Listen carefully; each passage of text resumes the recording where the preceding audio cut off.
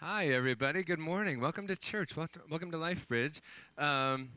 So I say church, and I hope you guys understand that church means like the people you're sitting next to, right? That's the big message. Is that like this church is the people we hang out with. We're trying to grow together. We're trying to figure this whole Jesus story out, and the people next to you are like the church. So this is it. This is who Paul was talking about when he said church in the last half of the Bible. If you've been reading it, so. Meet the church. Hi, guys. So I'm here to say welcome. Welcome here today to learn. We meet together every Sunday to learn a little bit. So we're equipped to go to the rest of the week and be better versions of us. And but the rest of it happens the rest of the week. So I'm here to tell you how to get connected for the rest of the week. All the events that are happening, how to stay involved, how to stay connected with other people, the rest of the church, if you will, and for the rest of the week. So the way we do that is My LifeBridge. That's the easiest way. MyLifeBridge.church. And I always say, like, if you're over 30, the .church is instead of .com now. So that's pretty cool. MyLifeBridge.church. That's log into that website, and that'll tell you what's happening this week, or the upcoming events that are coming up. We always post, like, the next biggest things that are coming up. You can connect with the online sermon devotional. So like the devotional is so cool. It's like the way to go deeper for the rest of the week in what Pastor John's talking about today. So it's really cool. If you haven't checked that out yet, it's very cool. It's very good, very deep sometimes. Very deep. It's crazy. I'm kidding. So it's very good, and it's audio format, so you don't even need to read anything. It's great. Anyways, that's how you can figure out your online giving and all your email and text updates and stuff. So if we're doing anything or anything changes, log in there so you know things change so you don't show up to church when it's closed. Things like that. Okay, so with that, we want to say thanks for your giving because we couldn't do any of this stuff here without you. From the day-to-day stuff, keeping the lights on, to all the ministry stuff we do, we couldn't do it without you. So thanks for partnering with us. We say that if you call LifeBridge your home church, you'd consider giving, and you do that a zillion different ways, from the boxes in the front and the back of the church, the hallway here, little black boxes, if you're a physical gifter. Otherwise, there's all the cool electronic ways like Venmo and things like that. But if you want to know more about that giving and all that stuff, just let us come talk to us. We'll share what we're giving to. It's so cool, all the things we're doing. There's a bunch of cards out front there. You can kind of see all of our ministry partners and stuff, and there's so much good stuff that you guys are doing. So thank you for that. Okay, and here's the big one, Serve Sunday. Once a campaign, we do something big where I kind of say it's like a very James thing. We're like putting faith into action, right? So rather than just sitting here talking, getting filled by a sermon or something, we are, in this case, filling things, which is very strange. It worked out really well. So we're packing food for people for an organization called Feed My Starving Children. It's close to that. Sorry, live stream. Anyways, so we're packing meals for people. We're going to do 30,000 meals in here at your normal church time. So like 9 and 10:30, just come like normal, but don't be prepared to just sit and take it all in. We are actually giving back. We're doing stuff. We're being active. You're going to be packing meals, 30,000 of them, so show up because there's 30,000 of them, so we got a lot of work to do. So you guys, we'd encourage you to just come as normal, but that's a great Sunday to bring somebody also, because church doesn't look like normal church. It's less scary or whatever people think church is. But come be a part of that. Make plans for that and sign up at lifebridge.church/serve. Just let us know you're coming so we can have spots ready for you. Donuts, I imagine. Okay, and and that. So with that, I'm going to invite up Pastor John Adams for the sermon. Stop. Is this church? Of course we'll have donuts. Gosh, it's not even a question, all right? We'll have donuts. The organization is called Kids Around the World, and I always think Feed My Starving Children as well when we think about this, but Kids Around the World does remote setup stuff, so we're going to pack 30,000 meals here that Sunday. So, yeah, them said, we need you, because we need a lot of people to do that. It's a lot. It's a big goal that we've set, but I think we can totally do it. So, if you can, be here January 30th. It's going to be awesome. And there are cards on the seats. You may have sat on those. And if you want to fill that out and indicate if you can make it or not, that would be great. You can put it in the black boxes in the front or back of the hallway, or you can do so online. If you go online, it's like that, the homepage for LifeBridge, you'll see the first picture up there says sign up for Serve Sunday. All right, so please come and help us out. It'll be lots of fun, and we'll be doing a lot of good work. All right. So our new campaign that we started last week is called Life-Changing Community. Life-Changing Community. Community, it's never easy, but it's always worth it. We always say as one of our values. It's out there on the wall, actually. So we say it, we put it on the wall. I think it's a really important value for church. It's not easy, but it's worth it. So the thing about the church, let's pray first before we jump into the sermon. Lord, God, we thank you for your word. We thank you for, Lord, this community of believers that you have brought together, Lord, to worship you, to praise you, Lord, to represent you well in community with one another and to the world around us. Lord, I pray as we open your word that you would be honored and glorified, that, Father, you would transform our hearts into the image of Christ as we behold you, Lord. It's in your name we pray. Amen.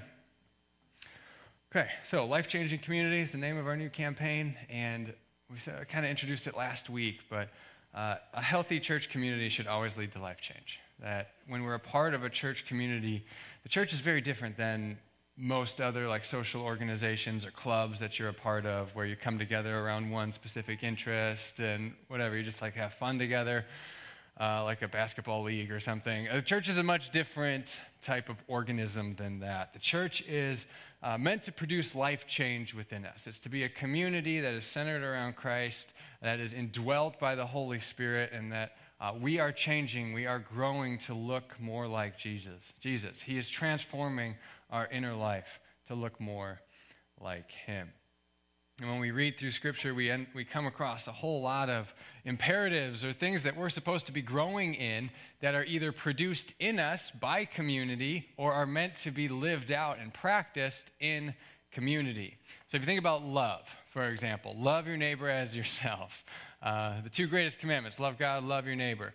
If we are to love our neighbor, one that is produced in us through community as we witness other people loving their neighbors, and we see how that is done as people love us. And we also practice loving our neighbor by having opportunities to love our neighbor.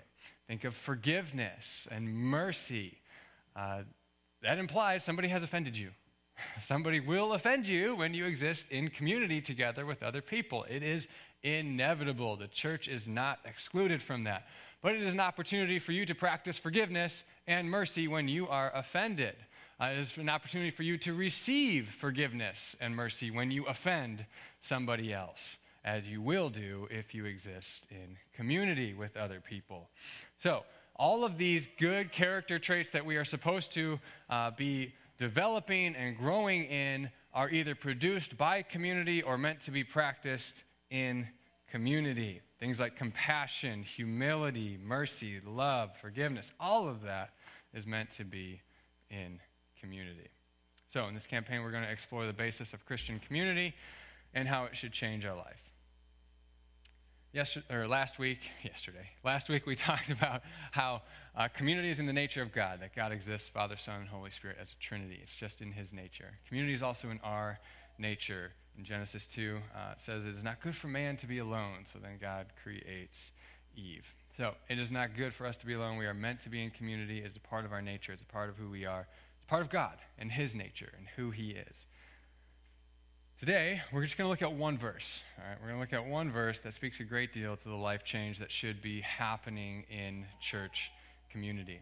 This is a verse that I've been thinking, reflecting on a lot over the last few months.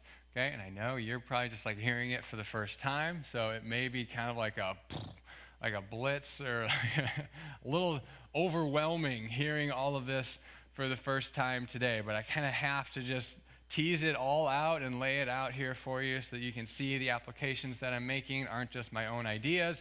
They're found in the text, in this verse. Okay, there's lots of applications that we're going to draw from this, but they're all in here. Okay, but I need you to see that, so I'm going to kind of walk through it first with you. And if it feels overwhelming, that's okay. We're going to go through it throughout the whole week in the devotional, just focused on this one verse. So we'll unpack it day by day, and as you think about it day by day, hopefully it'll start to settle, and the ideas will start to make more sense and become more clear as we go through this. So, we're going to be reading in 2 Corinthians, and a couple of just quick notes about the letter of 2 Corinthians. It was Paul's second letter to the Corinthians. That's why there's the 2 in front of it, right?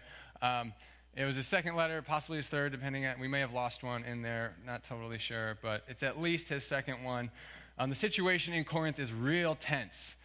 There's this group of people who Paul calls super apostles, kind of sarcastically in chapter 11, who are questioning his ministry or challenging his ministry, saying that he's not really an apostle, he's not really a representative of Christ, what he teaches isn't necessarily true. So what Paul's doing in a lot of his letter is defending his ministry. Some of the things that they pointed to was his lack of success among the Jewish people in ministering the gospel. So they're saying, if this is the true gospel, if Jesus truly is the Messiah, why are so few Jews actually accepting him and believing in him? Paul's answer is essentially what he says here, and he says it also in the book of Romans, that their minds are being hardened, that the God of this world has blinded the minds of unbelievers, as he says in chapter 4, 2 Corinthians. And he says in Romans, he talks about how it's so that the Gentiles can be brought into the people of God. And another thing they were arguing is that these super apostles thought that they should be living lives that are closer adherence to the Old Testament law. They should be following more of the Old Testament laws and the practices, the Sabbaths and holy days and all of this stuff. And part of the new covenant. Paul's argument there is like, no, the new covenant is way more glorious. Like, why would we go back to the old when Jesus has established a new covenant? He talks about the old covenant as that which was fading away. And when Christ came, and it's been surpassed by a much greater, more glorious covenant in Christ. And then they also indicate that he didn't have any letters of recommendation to validate his ministry. And he says, hey, you guys who are believers, your inner transformation of your life is his letter of recommendation. That people who have the Holy Spirit and who are growing in their faith, like that's the evidence of Paul's gospel that it is the truth of Jesus. They have the Holy Spirit living in them and their lives have been changed. Okay, so I say all of that to just lay the context for you because it's all going to come into play. Those are just some of the factors that are going to come into play, all right, as we go through this. There's more reasons why he wrote it and all that stuff. Those are just the ones that are pertinent for this. Okay, so 2 Corinthians 3:18, this is our verse. I'm just going to read it all, then we're going to go through it like one section at a time and tease it out, and then I'll come back and apply it later. Okay, 2 Corinthians 3:18, and we all, with unveiled face, beholding the glory of the Lord, are being transformed into the same image from one degree of glory to another. For this comes from the Lord who is the Spirit. Okay, there's a lot. This is a very dense verse. There's a lot at play here, and so let's tease it out. First of all is the we all, he says. Okay, so when you're writing in the Greek language, you have a lot more kind of flexibility with word order than you do in English. In English, you kind of tend to almost always go, subject, verb, and it's pretty structured in how we write. In Greek, you can put whatever word first and just whatever you want to emphasize. Okay, you can emphasize that by putting it first. Paul puts we all first, and we all first. So he's emphasizing that, and we all. He could have put it wherever. In fact, he didn't even have to write we. He didn't have to write the word for we in Greek. It's included in the verb. So if you're familiar with Spanish, anybody take Spanish in high school? I don't know if French is the same, but whatever. I didn't take French, and I forgot most of my Spanish, but I did remember this. Okay, you can just include it in the verb. Just like how you parse and how you write the verb, you include it in that. The we is included in there in the first person plural. So he didn't even have to write it, but he wrote it. And he wrote we all. And he put it first. He's strongly emphasizing we all. Okay? That's what he wants them to see. And the we all, it includes him and his crew and whoever's teaching with him right now, which is like Timothy and Silas, maybe Barnabas, his crew plus all of the believers in Corinth. So if you're a believer in Jesus, you're included. This is you. This describes you. If you believe and are following Jesus. We all. Nobody's exempt from this, what he's about to say. Now, we're going to skip those two clauses for now. We'll come back to them because we're just following the main idea. The main idea that Paul is saying here is that we all are being transformed. Okay? We are all being transformed. The other place that this word transformed occurs in the New Testament is Romans 12:2, which we read last week. Do not be conformed to the pattern of this world, but be transformed by the renewing of your mind. Okay? here Paul is saying we all are being transformed. So if you are a believer in Jesus, no exceptions, you are being transformed. Period. End of story. The Holy Spirit is at work within you, transforming you. Okay? So what that implies, very simply, I'll come back up and apply it later, but that implies very simply that if you are a believer in Jesus, you have been formed by your family of origin, your early years, your personality, your culture, all of that stuff. Now you are being transformed. You're being made new. No exceptions. An image, physical image of this is where another place that this word occurs in the New Testament is at the transfiguration of Jesus. So when Jesus is up on the mountain with Peter, James, and John, he's transfigured before them. It says in Matthew 17:2 that his face shone like the sun and his clothes became as white as light. So Jesus' appearance is transformed and transfigured. Okay, his resurrection body, same way. He's transformed after the resurrection. He looks much more glorious. His face is shining. It's a physical picture of the transformation that's supposed to be happening in the inner life of a Christian. Okay? So what are we transformed into? Into the same image. What he means is the image of Christ, the image of Jesus. We're supposed to look more like Jesus. Okay, so he doesn't mean in the external appearance. Well, we'll cover that in a second. First, don't confuse this with the image of God. Okay? So when he talks about the image of Christ, he's talking about the image of Jesus as a standard with which we live up to. So we as Christians are striving to live up to the standard of Jesus. We want our life to look more like him. That's a standard. Okay, the image of God is a status. Good way to think about it. All humans have the image of God, whether you're a Christian or not. Therefore, you're worthy of dignity, respect, honor. Okay, that's what gives us value and dignity as humans. Is we are created in the image of God. That's a status that doesn't change. But here he's referring to the image of Jesus as our standard, with which Christians are called to live up to. And he says that we are all being transformed into that image of Jesus. So our inner life, he's not talking about our external appearance like Jesus. That'll happen when Jesus returns and the fullness of his kingdom comes. But for now, it's our inner life that is transformed. That it's the fruit of the Spirit is what he's talking about. It's love, joy, peace, patience, kindness, goodness, faithfulness, gentleness, self-control. Those are growing in us because the Spirit is at work within us. As he says in the next line, it all comes from the Lord who is the Spirit. This is what the Spirit of God produces in the life of a Christian, is that fruit, that transformation, restoration, newness of life. We begin to look a lot more like Jesus. Then he says from one degree of glory to another. Literally it says from glory to glory. So what he's meaning is that when we accept Jesus, when we believe in him, we have a degree of glory, that we're reflecting a degree of God's glory. But as we grow in our character and our inner life is transformed more by the Spirit of God at work in us, we reflect more of Jesus' glory. The picture is of we're becoming like Jesus who's transfigured. Right? Jesus in his resurrection body. That's the physical image, the picture of what's happening internally in your life. That we're looking more like him. We're going to see in a moment that Moses, when he came down from Mount Sinai after receiving the 10 Commandments, after he would go into the tent of meeting and meet with God, his face was shining like Jesus was in the transfiguration. So he would put a veil over his face.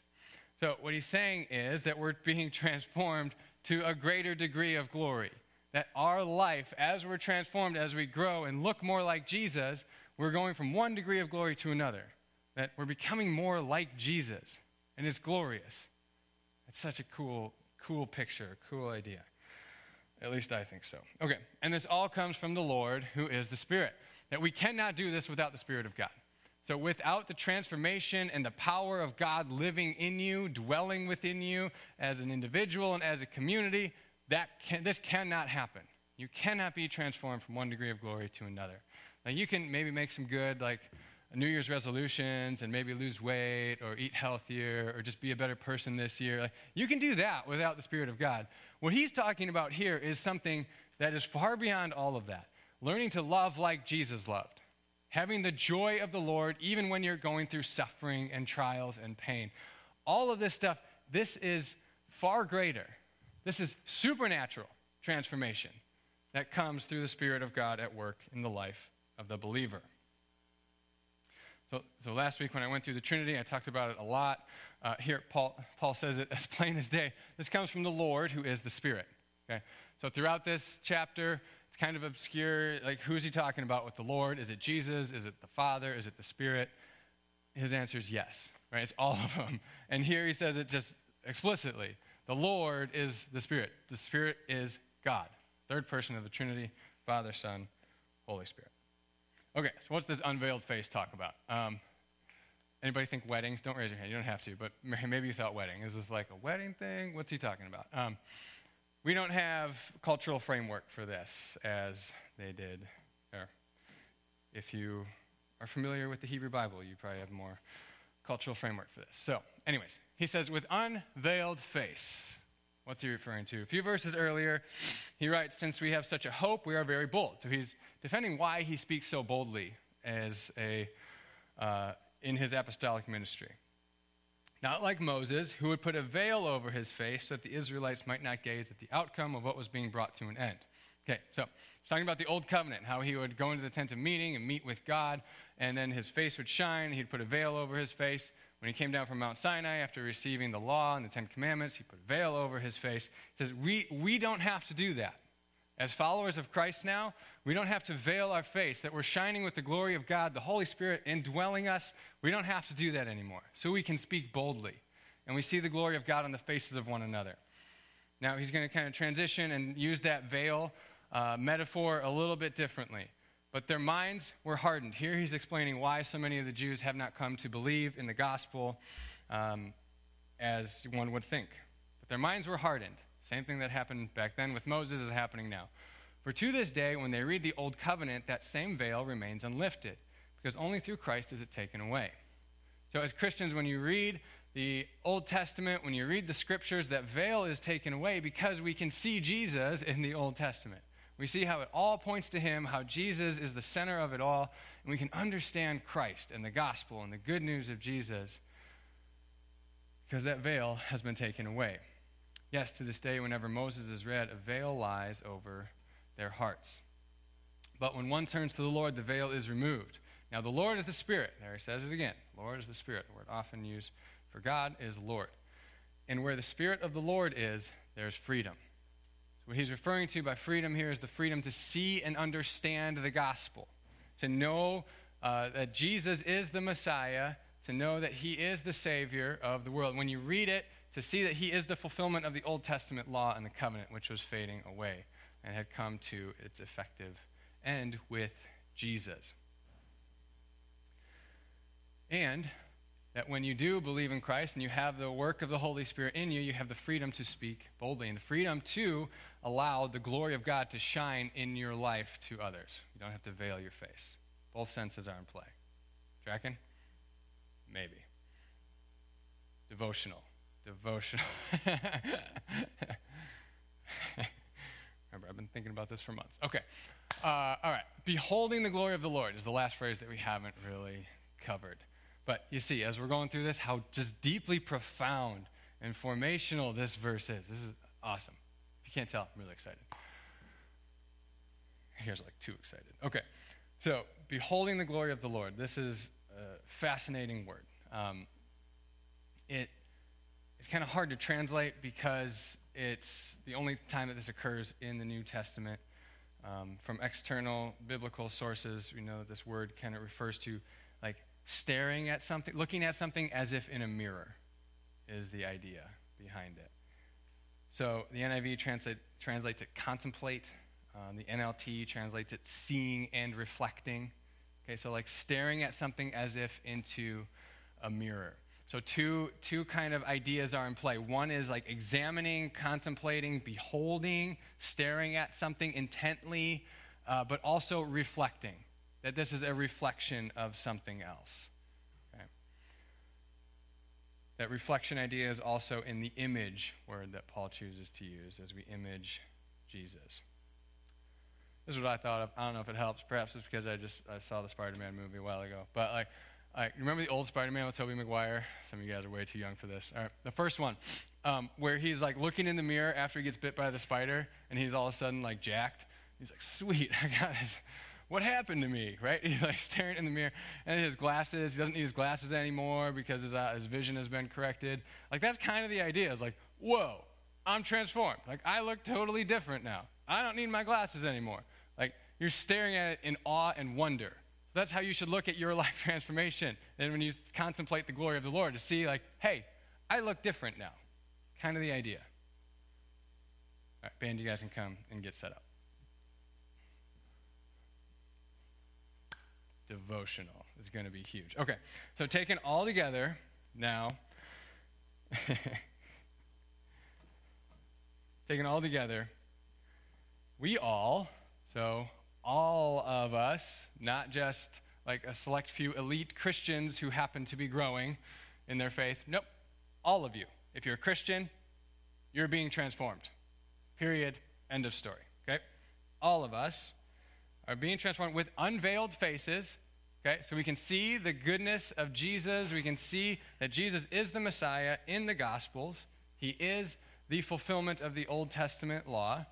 And we can reflect the glory of the Lord in our life without having to veil our face.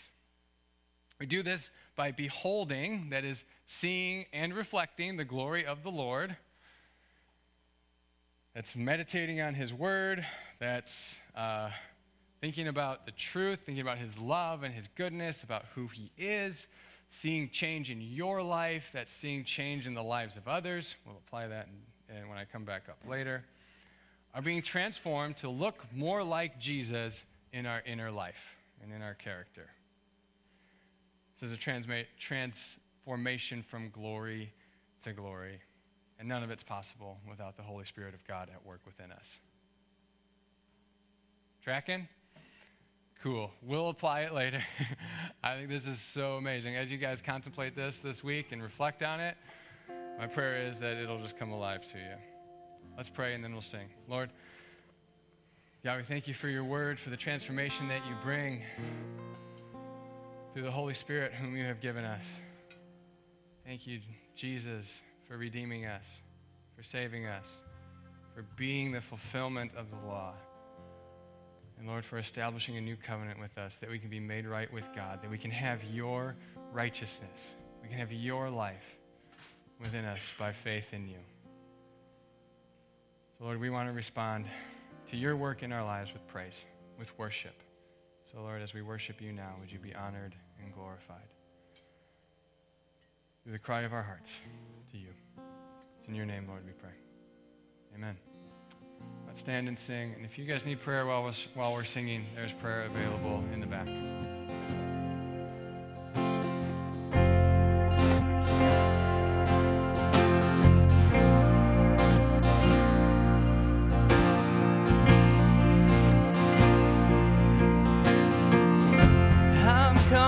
The heart of worship, I'm bringing in a brand new song.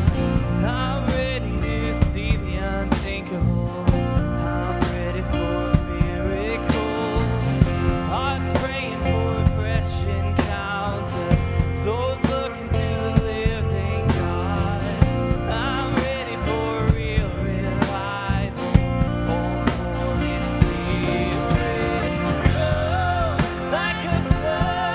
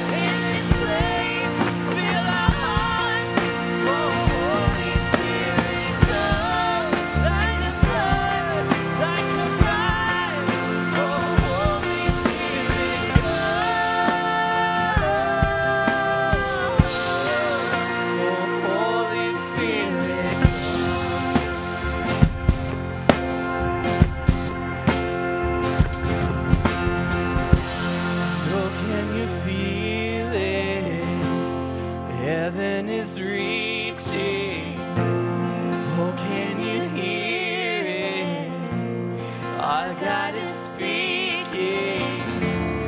Oh, can you see it?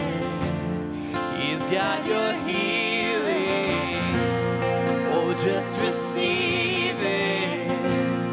Receive the freedom. Oh, can you feel it? Heaven is reaching. Oh, can you hear it? Our God is speaking. Oh, can you see it? He's got your healing. Oh, just receive it. Receive the freedom. Oh, like a bird, like a fire. Oh, Holy Spirit, oh, in this place, fill our hearts. Oh, Holy Spirit, oh, like a bird, like a fire. Oh, Holy Spirit,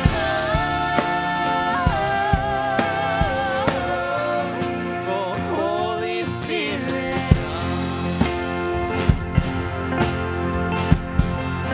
oh, Holy Spirit, oh,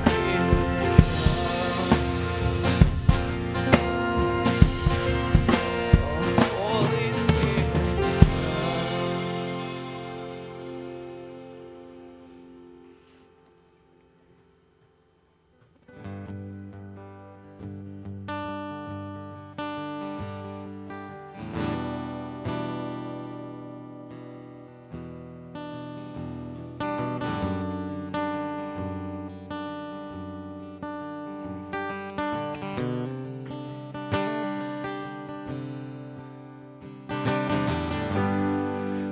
I've tried so hard to see it.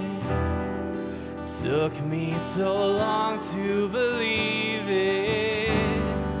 That you choose someone like me to carry your victory. Perfection could never earn it.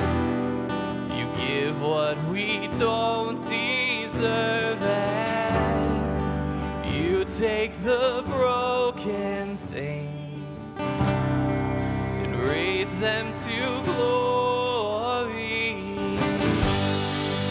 You are my champion. Giants fall when you stand undefeated. Every battle you've won. I am who you say I am.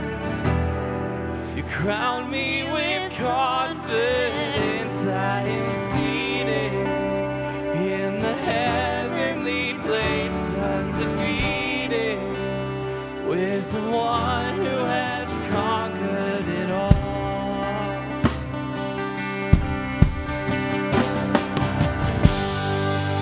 Now I can finally see it, teaching me how to receive it.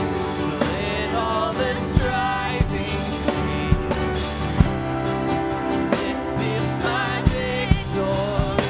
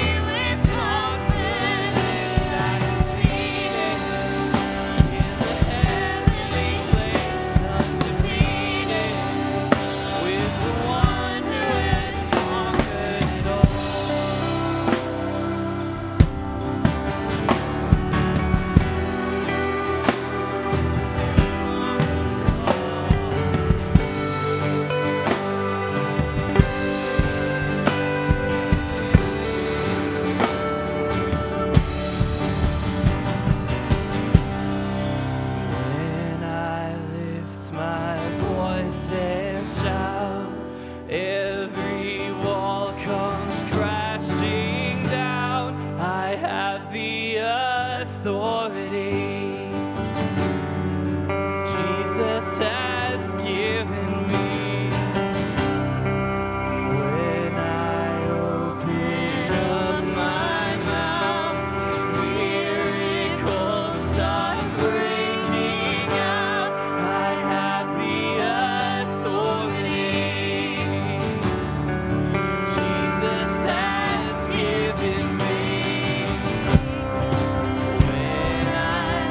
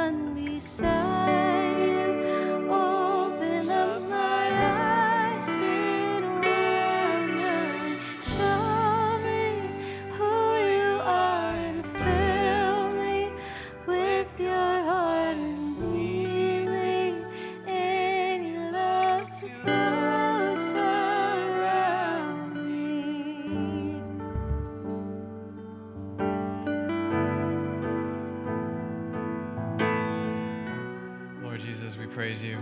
You are the only one worthy of our praise. Glory to you, God. All glory, honor, wisdom, and praise belongs to you. So, Lord, be honored and glorified as our hearts worship you and give you the glory that you deserve. So, Lord, as we praise you as a form of beholding your glory,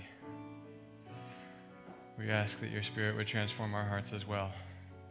Move us into being more like Jesus from glory to glory. It's our heart's deepest desire is to be like Christ in the way that he lived, knowing the truth, the way that he loved people. Help us to be like that.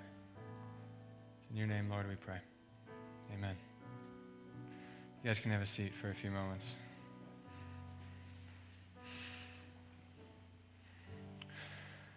Here's our verse again, 2 Corinthians 3:18. And we all, with unveiled face, beholding the glory of the Lord, are being transformed into the same image from one degree of glory to another. For this comes from the Lord, who is the Spirit. I'm just going to keep the verse up there. I'm going to go through a few points, a few things that we should be seeing in this text and how we should be applying this to our life. First and foremost, the main clause in the sentence is, and we all are being transformed into the same image from one degree of glory to another. Again, Paul goes way out of his way to emphasize we all. That this isn't something, this transformation of our inner life and putting on the image of Christ and looking more like Jesus, displaying the glory of the Lord in our life. It is not just excluded to a group of elite Christians. It's not just for pastors. This isn't just for the Christians who really take this thing seriously, for the weird people who are really into this Jesus thing. No, this is for if you claim to be a believer in Christ, if you have the Spirit of God, if you believe in Jesus, this is you. We have this misconception or this lie in our American westernized Christian church that it's called like easy believism, or Dietrich Bonhoeffer called it cheap grace. So it's not anything new. It's been around since the middle of the 20th century. That I can say this prayer, accept Jesus, and then just go on living my life the way that I was before, and I've got my get out of hell free card, and now I'm good with God. And just our faith is only for the afterlife. That it doesn't do anything to make you new or to transform you now, here and now. That's a lie. That's not true. There is no version of Christianity in which you are not being transformed. If you are not being transformed, that is not Christianity. And that means that you are then not in Christ. And so if you look at your life 5 years ago or 6 years ago or 2 years ago and you don't see inner life transformation, go back to the beginning. Say, is Jesus really my Lord? Do I really believe in Jesus? Do I really believe this gospel that Jesus came and taught and lived for? Do I have the righteousness of Christ? And pray for the Holy Spirit of God to fill you, to empower you, to transform you and change you to be more like Jesus. Because this is a promise that if you genuinely believe in Jesus, you have the Holy Spirit of God and you are being transformed. This transformation and life change, it may be slower at certain times in your life, it may be more rapid at certain times in your life, but it will be there.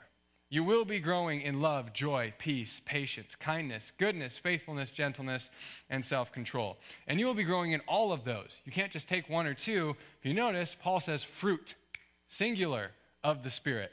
It is a whole shebang type thing. Your whole inner life is being transformed into the image of Jesus. So if you look at your life and you're like, I don't see any movement, I don't see any transformation, go back to the beginning. Confess your faith in Jesus, that you believe in him, that you trust him, that you desire to be changed by him and his Spirit to look more like him. And pray for the Holy Spirit of God to fill you and to change you and to produce fruit within you. as we were singing that song, a thought came to mind. I don't remember where, but C.S. Lewis has this quote where he says, when we come to believe in Jesus, we have this concept that he's going to do a few minor renovations to the house. That he's going to paint the walls, he's going to hang a few new fixtures of lighting. He's going to just do a couple minor tweaks to your life. And pretty quickly you begin to realize that no, he's gutting the whole thing. Right? Like he's laying an entire new foundation. That he is the foundation. And there was a foundation there in your life before, but he's changing it to himself and something totally new. And that is a painful process. And it is a lifelong process. But you come to realize that he's building a mansion. That from glory to glory, like your current house, it's pretty nice. Like it's cool. You're a pretty good person, right? You're an okay Christian. No, he wants to build you into the image of Jesus, who is the standard of perfection from glory to glory. That's how much he loves you, and that's what he wants for you. So this life change, one, it's not optional, and two, it's glorious. It's amazing. So we need to be engaged in beholding the glory of the Lord. This is our part in transformation, as Paul indicates here. We behold the glory of the Lord by contemplating Jesus, by sitting and just thinking about Jesus and the goodness of Christ in his word. We worship, remember the see and reflect language, the contemplate language. We praise, we just be with him. We think about how cool Jesus is. We just sit and think about how awesome he is. When we read in Scripture, my process is reading Scripture and then just thinking about it for a while. And when I read about the compassion of Jesus, I just sit and think about how compassionate, how loving he is. I imagine what his face looks like when he came up to the leper who was ostracized by all of society, and he reached out and touched him. Think about how amazing Jesus is and how loving and how kind he is. And yet how powerful he is and the truth that he embodies in every circumstance, the wisdom that he had. Just think about Jesus and how awesome he is. You just sit and think and reflect on the glory of God. In private worship, this is what Chuck calls it. He calls it your devotions, private worship, which I think is a better term. Chuck Beckler, he comes and speaks once in a while. This is his big thing. Brother Lawrence, he called it practicing the presence of God. It's just being with God. It's a whole tradition on contemplation and just sitting and being with God. Always rooted and based in the truth of Scripture and the beauty and the goodness of who God is. We just sit and be with him. Try it. It's a practice that you need to develop. It's going to be super hard at first, I promise you. When we try to just sit and be with God, we're going to feel like it's a waste of time. We think it's a waste of time. But Paul says this is how we change. This is how we grow, is by beholding the glory of the Lord. Okay, if we're not thinking about all like other stuff that we have to do on the house or like all this other, whatever, just life activity stuff that's distracting us, we think that this is a waste of time compared to that. We'll even be thinking like I should be doing other good stuff. Like I should read the Bible. I should put a new podcast in and listen to that. Maybe I even put the Bible in on my headphones and listen to that. Like, this isn't productive, just sitting and thinking about God.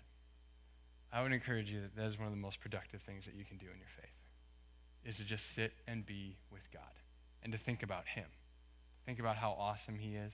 Whatever text you just read, to meditate on that and reflect on that, contemplate, behold the glory of God in what you just read. You'll probably get bored pretty quickly because our attention span is like less than 8 seconds of a goldfish nowadays. That's a goldfish attention span, by the way, in case you're wondering. Our attention span is super low. Like on average, it's lower than a goldfish. It's insane. Because we want to be entertained and distracted constantly. Your mind will wander. You'll get bored. Just keep coming back to God. Keep coming back to Jesus. Practice that you develop. Don't get frustrated. Don't get discouraged. You're really going to struggle to put aside distractions. You got to find a secret, quiet place where you can just be alone and in private with God in order to truly behold the glory of the Lord. That's one part of beholding the glory of the Lord. That's an important piece of it.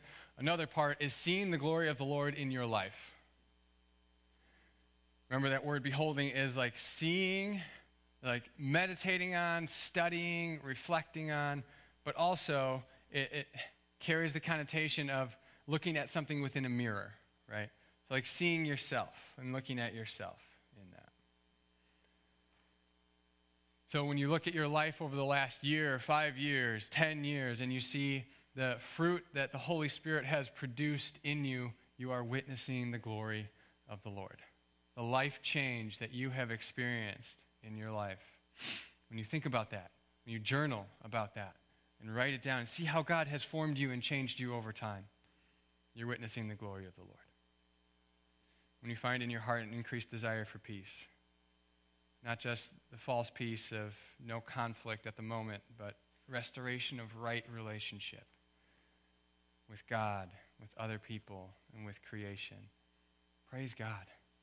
You are witnessing the glory of the Lord when you see that in your life. That's the work of God in you. When you see in your life a desire for goodness that wasn't there before, that the former sins that you used to desire and the evil that you used to crave, that desire has become less and less, and the desire for God's goodness has become stronger and stronger. You're witnessing the glory of the Lord. When you look, like looking in a mirror, you're seeing the glory of the Lord shine off your face. When you see that you're becoming a more patient person, long-suffering, you're learning to suffer longer before you lose it. You're seeing the glory of the Lord at work in your life. And Christian, it is your responsibility to behold the glory of the Lord so that your life is transformed, and then you can live with an unveiled face so that others can see the glory of the Lord in you. This is the profound idea that I have been sitting with, that it is our responsibility to behold the glory of the Lord, to be transformed into the image of Christ from one degree of glory to another, not just so that we can say we're doing great and we're winning, no, so that the community of believers can look at you and see the image of Jesus on display in your unveiled face. That's a profound idea. That your spiritual transformation is not just between you and God. It's not just for you. It is for the community. So that when people see you, they see the glory of Jesus on display. Your life change is evidence of the gospel. We all want simple arguments to argue for the faith, and we have a whole industry in Christianity called apologetics for this. You just want a quick answer. Say, if somebody asks me a tough question, I'll have an answer, and that's my witness. The greatest witness of the gospel is your transformed life. As Paul says in here, he says, hey, the evidence of my apostolic ministry and calling is you. Corinthian church, it's you. It's the transformation of life that you have experienced and you see all around you. That's the evidence of the gospel.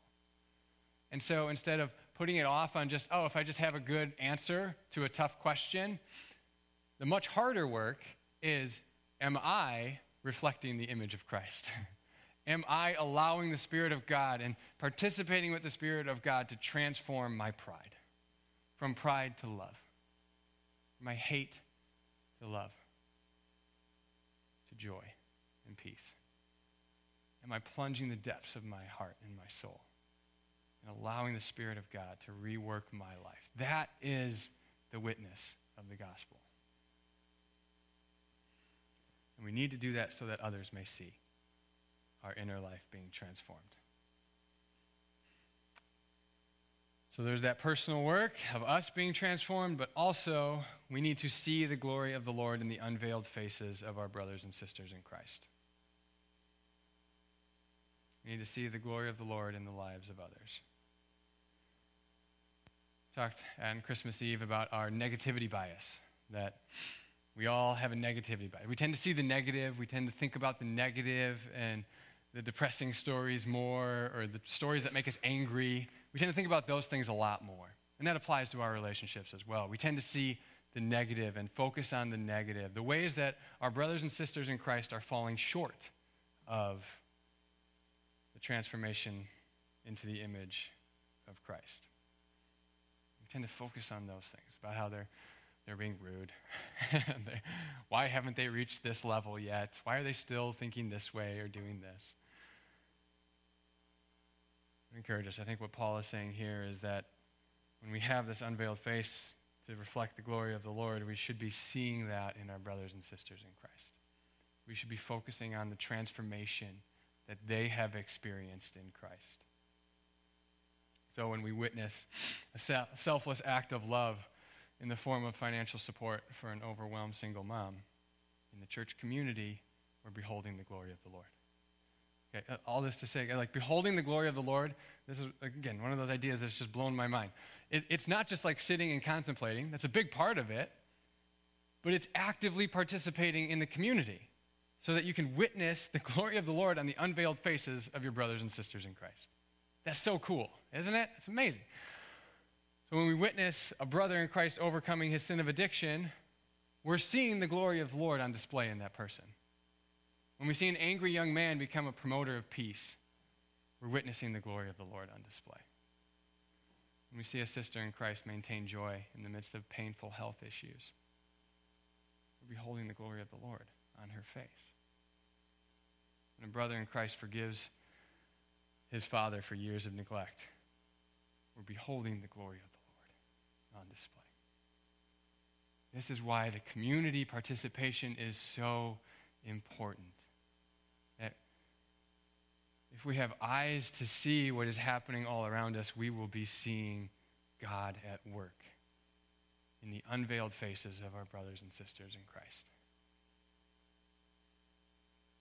So don't miss that. One, behold the glory of the Lord in your personal life. Sit with him. Become like Jesus.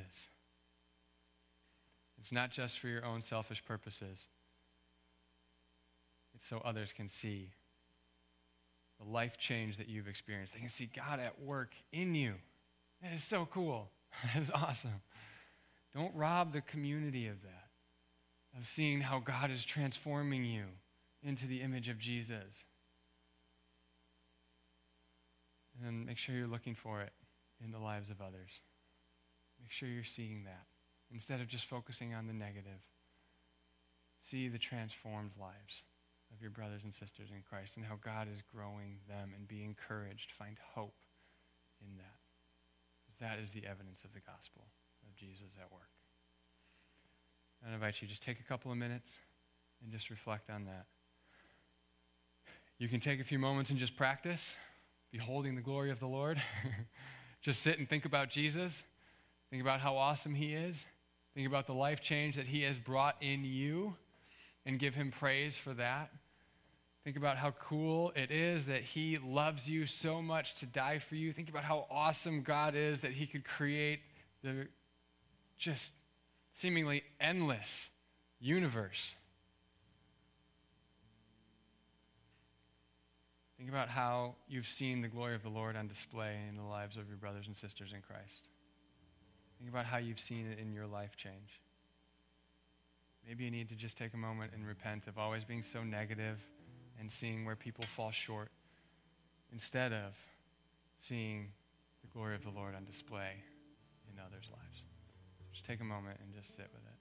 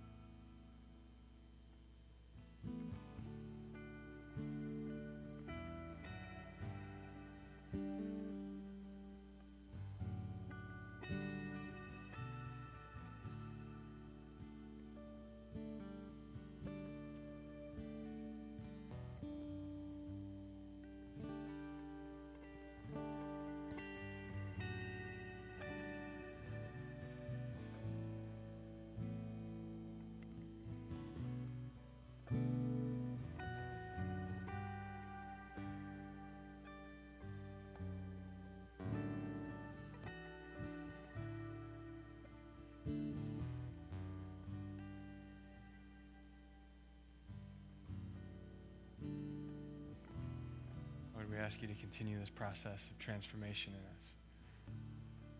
Lord, we know that this is only brought about by the Holy Spirit of God who's dwelling within us. So, Lord, we to surrender to your will. Our heart's deepest desire is to become more like Christ, to live the way that he lived. So, Lord, form us into the image of Christ, whatever it may take. And Lord, we confess that we have a million excuses for not beholding your glory, for not sitting with you, for not worshiping, recognizing your presence.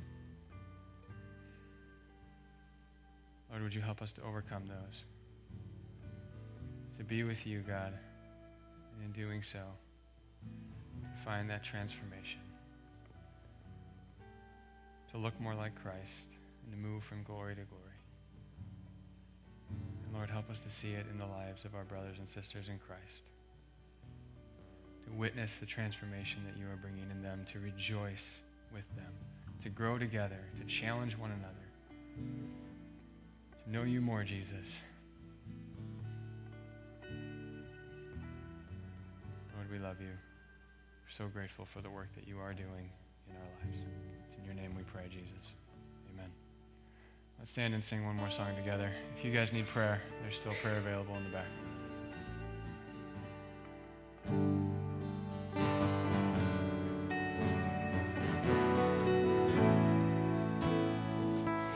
How deep the Father's love for us, how vast beyond all measure,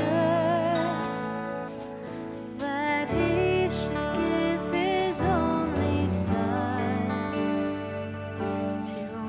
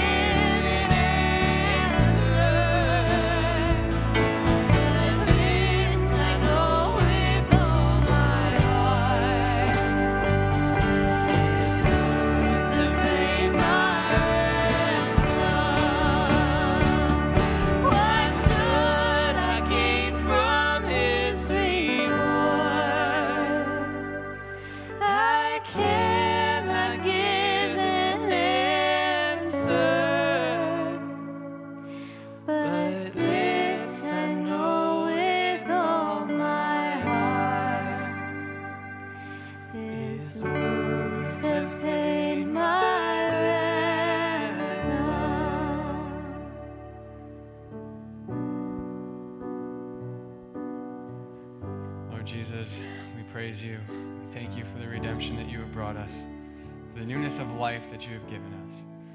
Thank you for the continued work that you are doing in us through the Holy Spirit of transformation, making us into something totally new. Lord, I pray that you would continue that work in us, even through difficult times. Our heart's desire is to be like Jesus, to reflect him, to reflect his glory, to be in his image. Help us to see this in one another, to participate in the life of community, and to find the hope and the joy that it is of witnessing life transformation in one another. Jesus, you are just so marvelous. You are worthy of praise. Lord, I pray that our worship wouldn't stop here in community, but would continue privately in our homes, that we would worship you, and in doing so be transformed into the image of Christ from one degree of glory to another. It's in your name, Jesus, we pray. Amen.